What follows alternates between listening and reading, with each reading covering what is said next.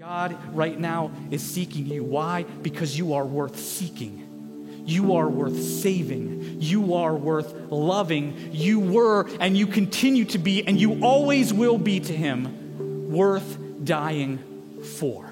It is wonderful to be a part of a church community that is so passionate about sharing the good news of Jesus Christ. Pastor Kevin this morning is sharing in Palmerton Live. That's a pretty exciting thing to have that wonderful opportunity and just to see the opportunity to share Jesus Christ with many communities around us. It's also fantastic to be a part of a church community that is excited for VBS and just what has happened to our stage. To not only be willing to let this happen to our stage, to be excited about it. To come in this morning not with the attitude that says like, that rocket is blocking my screen. It's blocking my screen. But to have the attitude that says, this is fantastic. The opportunity just to share the good news of Jesus Christ with kids so they can come and feel welcome, to know that they are invested in, that they are important. That is a wonderful blessing. It's part of what has made my family coming here just so grateful. Grateful to be here and just really feeling welcome and loved. As we begin, I figured it was important that I introduce myself to you just a little bit. Some of you know myself and my family. We had the opportunity to serve for 7 to 8 years here as the pastor of family ministries, but that was 6 years ago. So many of you are looking at me, and I've heard what you're saying. You're like, who is this guy who's been sharing at times in service? I mean, he's got great hair. Your words, not mine, but he's got that great hair, but like, who is he and what is he doing? Where does he come from? Let me introduce myself to you then just a little bit. My father was from Shamokin, Pennsylvania. I grew up in central Pennsylvania. My mother was from a place called Richfield, Pennsylvania. Her family was Mennonite and from kind of a farming community, a farming family. We had the wonderful opportunity for myself to be raised in central PA. I consider myself fairly Pennsylvania Dutch, as you can guess from that mixture that is the case. In fact, moving into Lehighton, just a little bit away from Heinzelman's meat market, as I walked in there and I saw ring bologna and meat sticks and chicken pot pie, I said to myself, this is home. This is everything I need in the world, right? It's all right here. And it's been wonderful getting settled in. Our only battle, of course, in all of that is having lived just down the hill in Treichler's before and going to Thompson's meat market. I faced this really hard decision of like who I'm supposed to support, and this really bothered me. Like, this is the hardest thing that has bothered me, so I went with the really difficult decision to, of course, support both of them as much as possible, right? Absolutely, why not? I grew up in a town called Middleburg, Pennsylvania. You probably don't know about Middleburg at all, but you do know what we're famous for. We are the home of the Middlesworth potato chips, the greatest potato chips the world has ever known or ever seen or ever will. And I can debate and converse with you about a lot of things, but I will not debate that their barbecue potato chips are the greatest things to ever happen to potato chips in the history of this world. They just simply are fantastic. My brother Jason and I would regularly, on a weekend, we'd sit down, we'd watch a movie. During that movie, we'd have that weekender bag of chips, you know, the one that's supposed to last a weekend, whatever. And we would just like burn through a whole bag of barbecue during one movie. That's just the way life is supposed to be, right? And it is great to be back where Middlesworth potato chips and ring bologna and all those wonderful things are, and of course, where you are. Growing up, I'll be honest with you, I had a really great family and a really kind and nice upbringing. My father was a Wesleyan pastor, and my family was a Christian family. And so, obviously, we had our things. We were not perfect. No one in our family was perfect, but I'll be honest, I had a pretty good childhood and upbringing in that. And if I struggled with anything, I struggled with the thing that I believe most young people struggle with, and then most of us, even as adults, all of us really, we continue to struggle with if we'll be honest about it or not. I struggled with understanding my value, how I should view myself, how I should and where I should place my identity in. Who am I and what makes me special, we could say. And I struggled with that and understanding that and then recognizing how that value, that view of myself then impacts how I value and view other people in the world around me and how I treat and live and love in this world and with my life. Now, growing up, my father was that person who instilled in me the thought that if you work hard, you can make something of yourself. So work hard, believe in yourself, and go make something of yourself. Believe in your future. And I had that, but it was balanced with my mother, who specifically through her struggle and battle with breast cancer had just lived a life fully reliant on God and on who He is and His love and value and plan for her even in that. And so while I grew up believing in myself, I'll be honest, it was tempered, it was controlled by the thought that my real value, who I really was, that was found not in myself, not in my gifts, not in my abilities, but in my Creator, in my Savior, in my God who loves me so much. And I believe that's important for each and every one of us. How we view ourselves, the lens through which we view ourselves, the foundation that is our identity, is that, and what that is placed upon is so incredibly important to how we live our lives and how each and every one of us will go forward into this world, be it on social media, be it on Facebook, be it in conversations at church, at home, at school, wherever. And that's going to influence how we live and, of course, how we love with our lives. Today we're going to look at an individual. We heard the scripture story read about Jephthah. We're going to look at this individual, Jephthah, who struggled with his identity, his self-worth, and unfortunately it left him missing the full life that God had for him. And we hope you hear and know that. At Bethany Wesleyan Church, BWC, our mission, our purpose and desire, what we do is not buildings, it's not services, it's not ministries, even though these things are fantastic, right? What it is, it's people who are seeking to help each other find purpose and understanding and place in God's kingdom, and recognizing that in God, in Jesus Christ, we not just have the promise for our eternity, we have the promise of a full life here and now. As Jesus said in John 10:10, "For the thief came to steal, kill, and destroy, but I have come so that you may have life and have it to the fullest." That is our desire, is to bring to each and every one of us that full, abundant, overflowing life. We recognize that Jephthah, he probably missed out on that. The Old Testament book of Judges, we find this moment in Israel's history. And so this is a moment in Israel's history where they're settled into the promised land. They're settled into their land, but they don't have kings yet. So King David hasn't come into the picture yet. They're in the promised land, and when trouble would arise, when they need it, God would raise up a judge. That's why it's called Judges, to kind of rule over them and to lead them in these moments. Sometimes the judge was someone who's just a really wise person and could give direction. Other times the judge was a war leader and they led them in battle against someone. Specifically in this moment, in Judges chapter 11, we find ourselves in a moment, the Israelites are pretty familiar with themselves. They've messed up. They've turned away from God, and because of that, God has allowed a neighboring nation to come in and to smack them a little bit, all right? And actually, not just a little bit. Scripture actually tells us in this moment in Israel's history, they have been crushed, shattered, and oppressed for 18 years. And Scripture tells us that God could bear the misery of his people no longer, and so it was the time to raise up another judge to lead them in this moment. And so Jephthah comes into the picture as this judge, specifically in a moment when the Ammonites, they're calling together their army, and they're in this moment where they're just about to go and smack Israel again, go and take advantage of them again, and God calls this individual Jephthah forward, the judge for the season. Now, Jephthah's story, his background, is a bit different than previous judges that we've seen. He is a social outcast. He is someone who, for the most part of his life, has been cast out from family, from friends, from community, from his nation and home. And Jephthah has to deal with feeling inferior. Jephthah's story, as we read, it starts with difficulty. He's born outside of marriage. His father is married, but not to his mother. And so his father has sons with his wife, and those sons grow up and they think to themselves, wait a minute, should we share our inheritance with this guy? Of course we shouldn't. We're not going to share and do that. This guy, he's illegitimate. And so they chase him out of their family.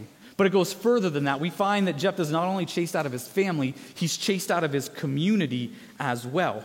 And we find that he doesn't have a home. He's chased away from all of that, all that he would call home, all of those things. And we see that as he has these feelings of illegitimacy, as he is forced from his home, he is put in a place where he recognizes he has been rejected from everything he knows. He flees to this place called the land of Tob, or the land of Tob. Now, you don't need to remember that for any reason at all, the land of Tob, except that when I hear the land of Tob, my brain goes to like a Disney story, right? I hear the land of Tob and I'm just like, that's the place where they grow candy canes and lollipops. Like, that is what is in my brain. He's in the land of Tob, and he's there, and he serves in the land of Tob, and he actually starts to be a leader. And actually what Scripture says is that he becomes such a leader in the land of Tob with the candy canes and the lollipops that he begins to lead a gang, kind of in Disney fashion, right? Scripture actually uses the word that says he leads a gang of scoundrels. Scoundrels. I mean, if I could make this story any better, I would just switch out the word scoundrel for scallywag, just because I feel like that would up it a little bit, like if he led some scallywags. But yeah, he leads some scoundrels there in the land of Tob. Israel are in a tough moment, and they need a leader. The Ammonites are gathering together. They're just about to come back and smack them. And so the Israelite leaders gather together. They look for a leader, and they look to the land of Tob. And there, amongst the candy canes and the lollipops and the raspberries and the butterflies, they say, there's that guy Jephthah. He's a mighty warrior, and God is blessing him. Maybe he can be our leader. So they take off to meet with Jephthah. I imagine they had to skip along the way there, right? Because that's how you would travel to the land of Tob. They get there and they present their case. Jephthah, we want you to be our leader. We want you to lead us to war and be our leader in this moment. Two things we see from Jephthah in response to the Israelites. First, we see that he has faith in God. He knows very clearly that if they're going to face victory, it's not from Jephthah, any gifts or graces or things that he has specifically about himself. It will be the gifts and graces that God gives him and gives them over the situation. God will bring the victory. The second thing that we see from Jephthah is we see that rightly and relatably, he has some doubts. He has some doubts about the Israelites' leadership. He wants to know, you're going to let me lead? And if by God's doing, we win, I'm going to continue to be your leader. Me, the guy you kicked out, the guy you drove off, the guy who wasn't good enough, the guy who didn't measure up, the guy who was illegitimate. This guy, you're going to let me be the leader. His feelings make complete sense. Up until this point, Jephthah's life has been defined by being unwanted, feeling inferior, facing rejection, and knowing by cultural standards that yes, he is illegitimate. The dream side of us, right? That part of us that sees the land of Tob, thinks about the skipping and the lollipops and all those things. We want to think like, well, this is an easy situation, right? The dream, the Disney side of us, that side wants to say, the keys to victory are right there. Just brush off those hurt things of the past and move forward into this victory and move forward into something more. But the truth side of us, the side of us that lives in reality, right? The side of us that has had hurtful things said to us in the past. The side of each and every one of us that has faced rejection before. That side of us knows that these are internal things. That these are cuts that cut deep. That these are experiences that will stick around with anyone and everyone. Experiences that attach to our identity and impact how we view and how we value ourselves. Jephthah has been cut deep, and the scars are really deep. They are. The feelings are real, and they don't simply go away. He feels he wasn't born right. He was unloved and unwanted by his family, and his community, they rejected him as well. For so many of us, we feel and we identify with this too, right? Our identity has been defined by rejection, by feeling unwanted and unloved, by the belief that we are, for one reason or another, inferior and illegitimate. Our stories may feel close to Jephthah's. We have those feelings because of our birth, or it could be because our family rejected us or simply deserted us or never seemed to be happy with us, or it could be from our community, from a desire to fit in at school, at home, at work, at church, and it never quite worked, and we never felt like we belonged. Or maybe it's simply our own lives that we look at ourselves and we judge ourselves and we say, I'm not having the success I want, I'm not measuring up, I'm not stacking up, I'm not where I want to be. This I want you to know. Those feelings are real. And no, they cannot simply be brushed off. And I am incredibly sorry that you've had this experience and that you have been hurt. But here's what good news I can give you in this moment. God understands your feelings, and he still sees your incredible worth. No matter the situation around your birth, no matter the feelings of your family, no matter the mistakes you've made, no matter the rejection of the world, no matter how out of place you may feel from one moment to the next, God sees your worth, and he loves you. And he has gone further. Because like Jephthah, God has given you gifts and abilities, and he wants you to be a part of his plan. Right now, in whatever hurt or feeling that you have, whatever cuts you're experiencing, God wants you to be a part of his plan. And his hand is spreading around the world and around your community, around your life right now to make that reality. Despite all that has happened to Jephthah, from illegitimate birth to family and social rejection, God had a plan for his life. The feelings Jephthah has, the hurts, they are deep. So are yours. I know that they are. God knows that they are, but he wants you to know that you were meant for more. I encourage you to not let them hold you back any longer. You were meant for more. Jephthah was meant for more. We see that here. The Israelites, they give him the best guarantee that they can. You're going to be our leader. And something about what they say, it convinces him, and he says, all right, I'll do this. I'll be your leader. It was probably more about God than the Israelites, right? But he decides to do this. He first tries to make peace with the Ammonites, but they're not interested. Scripture tells us that the Spirit of God takes a hold of Jephthah, and he leads the Israelites to war. The moment is shaping up. And for those of us who have seen what God does in the Bible before, right, we know what's going to happen here, right? We see the situation shaping up. We know that God is involved. We know that victory, that triumph, that everything perfect is coming. The moment is coming. It's wonderful. Jephthah leads his people out. Everything is shaping up. Everything is going to be wonderful. It's going to be, even though we know it's not a Disney story, right? We know it's going to be the perfect ending. Everything is going to fall just in place. Except one thing, right? Except one thing. Something about Jephthah, something from his past, probably these feelings of inadequacy, illegitimacy, and rejection. He just doesn't quite feel like he is enough. And he really thinks he needs this win. He wants to fit in with these people. He wants to belong. He wants to be accepted. He wants to feel good about himself. He wants to have this victory for himself and for others. He wants to have this moment, and he needs it. And so Jephthah does something rather rash. Jephthah makes a vow to God. Now, this is something that God doesn't want. God doesn't ask for. This is kind of a pagan thing. It's not part of worship to God. It's not how God works. It's not something God asks for. God doesn't want this, but Jephthah feels he needs it. And so he makes a vow to God. God, if you give me victory whenever I return home, the first thing that comes out of the door to my house, I'll sacrifice to you. What? Right? Like, anybody else with me in this? Does this sound like a good idea? Absolutely, it does not sound like a good idea. This could be anything.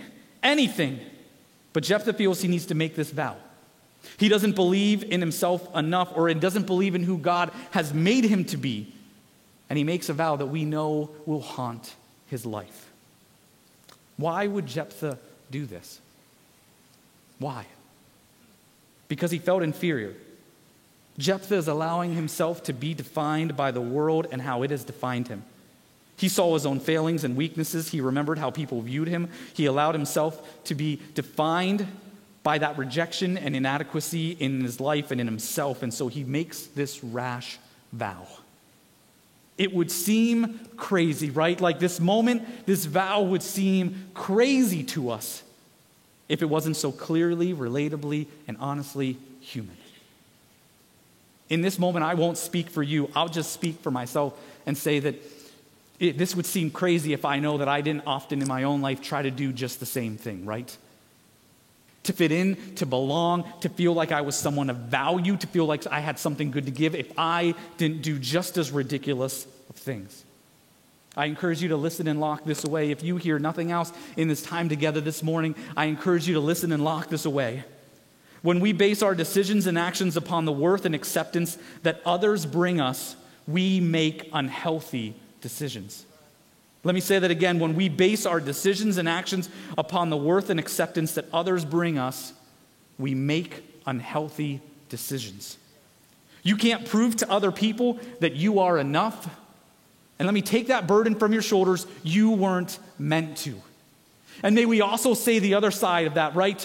Other people aren't meant to make you feel like you are enough. No relationship here on earth was meant to make you feel like you are enough. Yes, we need the care of others. Yes, it absolutely hurts when others don't love and care and appreciate us, especially in relationships where we feel like they should. But in the end, what we base our lives upon is not how others see us, but how our God of love sees, views, and values us.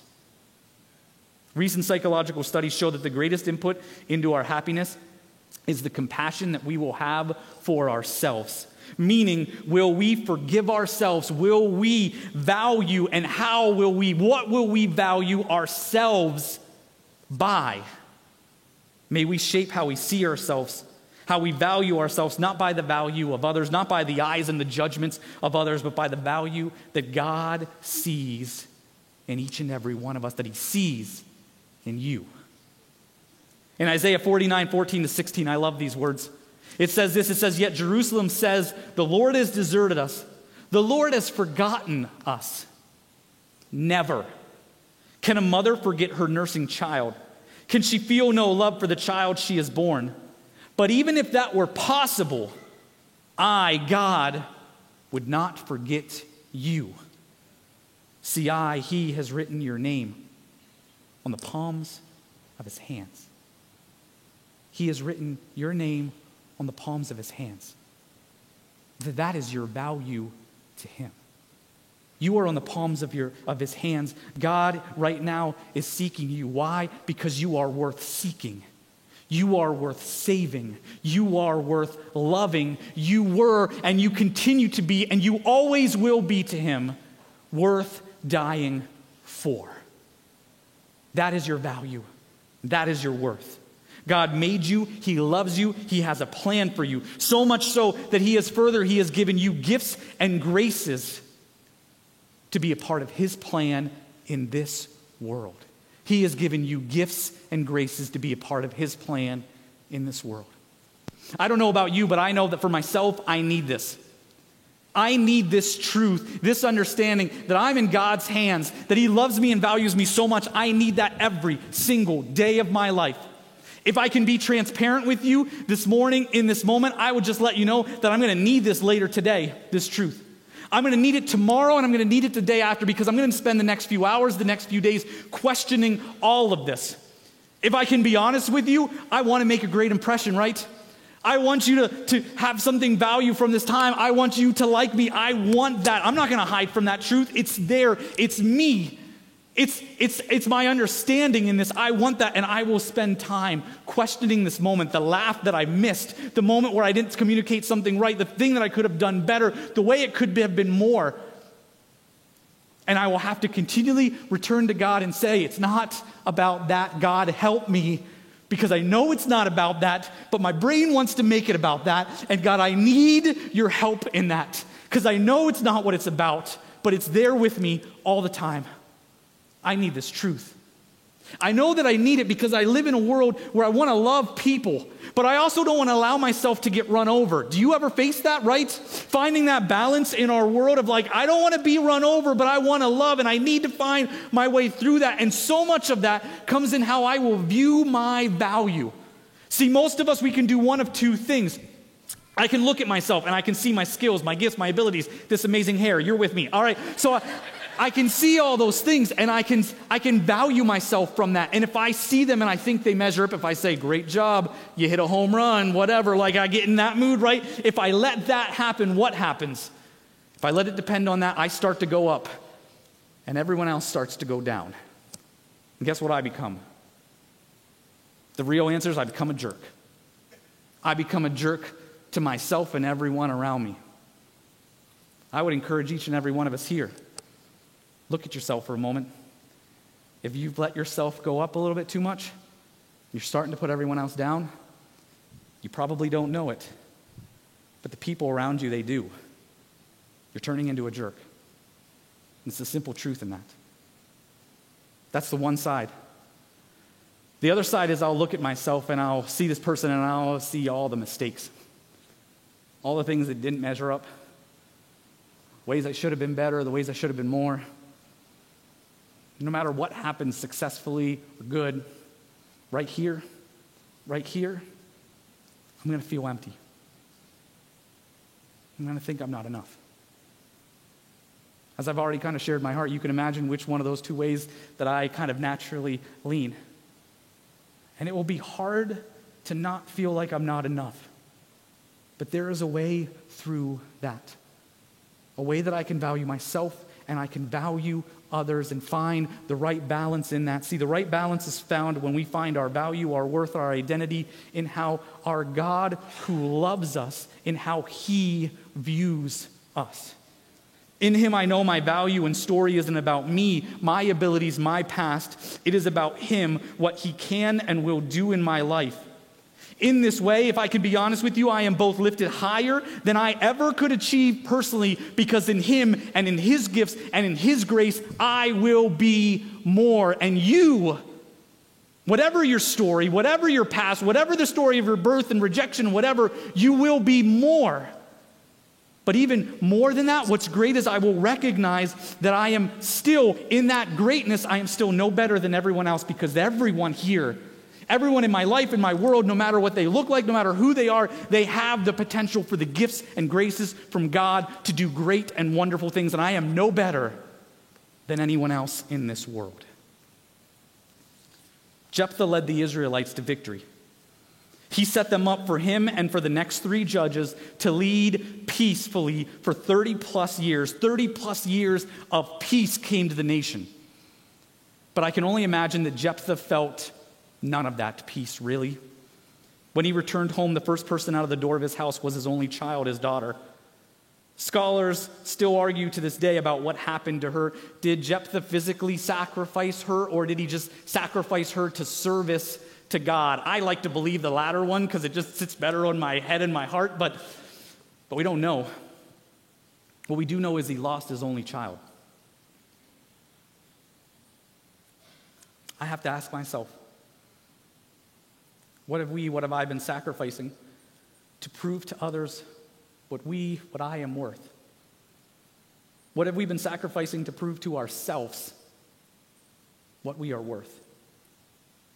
Your worth, your worth, your worth has already been proven by the incredible sacrifice of Jesus Christ for you. It is proven. Know that right now God is seeking you.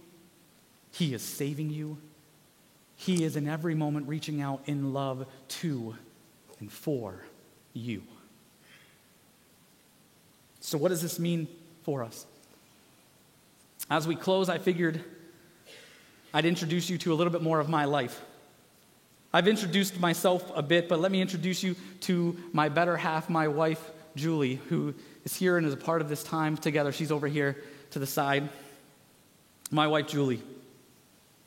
Now, when you see my wife, you probably see someone who you expect has been held up her whole life. This amazing woman who's parent to 3 great kids. I understand I'm biased. It is what it is. 3 great kids. She has her master's in marriage and family therapy. She's licensed in Pennsylvania. She has, of course, rightly had the straight and narrow path, right, to get to that place of accomplishment, to look this beautiful and wonderful and all of those things. Obviously, she's had this straight path. What you don't know is that because of addictions and selfish decisions, her earliest memories are clouded with abandonment and rejection. She had a mother she lost to addiction and the lifestyles that came with it, and a father who spent most of her young life in prison from those same darknesses. She had close family. I'm sorry this one hits me, and I deal with this a little bit in my own self. She had close family who could have adopted her, could have cared for her, very close family, only to pass. And so my beautiful wife's picture as a child was placed in the local paper as a hard-to-place child in search of a home. She would move from home to home, and when she even was adopted, her family, from their own issues, would get involved with the adopted family, only to lead further rejection for Julie to have to face and deal with. All of that, of course, bringing rejection and feelings of inferiority, feeling inadequate. She has described to me someone who has probably, in this moment, feel like I was pretty pampered with my childhood, right? She has described to me growing up in moments where I was just worried about smiling and playing baseball and soccer. She has described to me growing up in one house or another, doing everything she could not to make a wave. It wasn't about being not enough. It was about being not an inconvenience to the people in her life. I know those feelings and that rejection, it is all still there. It is all still real. Even to this day, she has to monthly or weekly swallow one gut punch or another as family seems to not care, not see, not appreciate, not love. This is why it amazes me every day that my wife is filled with such strength, such care, and such compassion for others. She has every reason to only be able to think of herself, but she continually puts others first. How is that possible? It is possible because she knows her worth isn't found in the opinions of others, but in the love of her God. Her God who sees her, who loves her, who even in this moment is reaching out for more and more and more of her. Don't get me wrong, I see behind the veil. I see behind the veil of her life, and I know she battles with this all the time. That rejection, it comes back and it comes to the surface. Rejection, new and old, she faces it all the time. But she knows where her identity is found. Not in the opinions of others, not even in the opinions of me, but in the love of her Savior, Jesus Christ. And I see our children daily benefit from a mother who is not perfect, but who can give everything only because she is secure in the everything. This is why, again, it is so important that our identity is found, our value is found in God and in His love. Nothing else allows us to live so freely, selflessly for others, even for ourselves, with our lives and with our love. So as we close, what do we do with this? I felt like first service ended, if I can be honest with you, like a little heavy. I don't want it to be heavy. I know that this is something to grasp and this is important to us, and I guess when I come into this moment, I recognize that the first thing I need to do is just be honest about my situation, right? And so I start, and I would encourage you to start with confession. Confess in this moment. We confess that we have a desire to meet the needs of the world around us. I do it, and it impacts me. I have a desire to rate myself, to value myself by the things that have been said and done to me, and I've allowed cuts in my life to hurt me deep. And we confess our need for the approval of others, and we ask God to help us with that. God, help me. Help me when I feel the need to value myself by how others see me. And then I accept. And I encourage you to allow your heart to be full and filled this morning, because it is our desire that we accept the love of God. And we ask God to help our ability to truly be loved by Him, to accept that love, to accept how He sees us. We see God and we say, God, help me to accept your love. Help me to accept that I am loved, that you really truly love me, and that you've given me gifts and graces in this world, and that you are someone of value. Accept that truth. You are someone of value. God created you and He died for you. And that is your truth. And finally, may we leave here living boldly for Him. Living boldly because we are gifted and graced in value. What does that mean? It means that God values you so much that He has given you gifts, abilities to be used in His kingdom for His purpose, for His plan. That is how important you are. And then the graces part of that means that God is actively involved in your life. He has gone before you. He is here in this moment, and He will work in the future so that the world is set up for your gifts and your success for His kingdom. May you step forward boldly in this world because you have value and you have gifts and you have grace, God's grace in your life to go forward into this world and to make a difference. And so I encourage you, go forward, and for the people that you love, change them, love them, be Jesus Christ in their lives. Would you join me in prayer? Father in heaven, God above,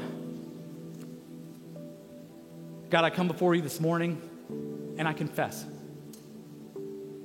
God, I confess that there are moments where I seek my value and worth and approval in others.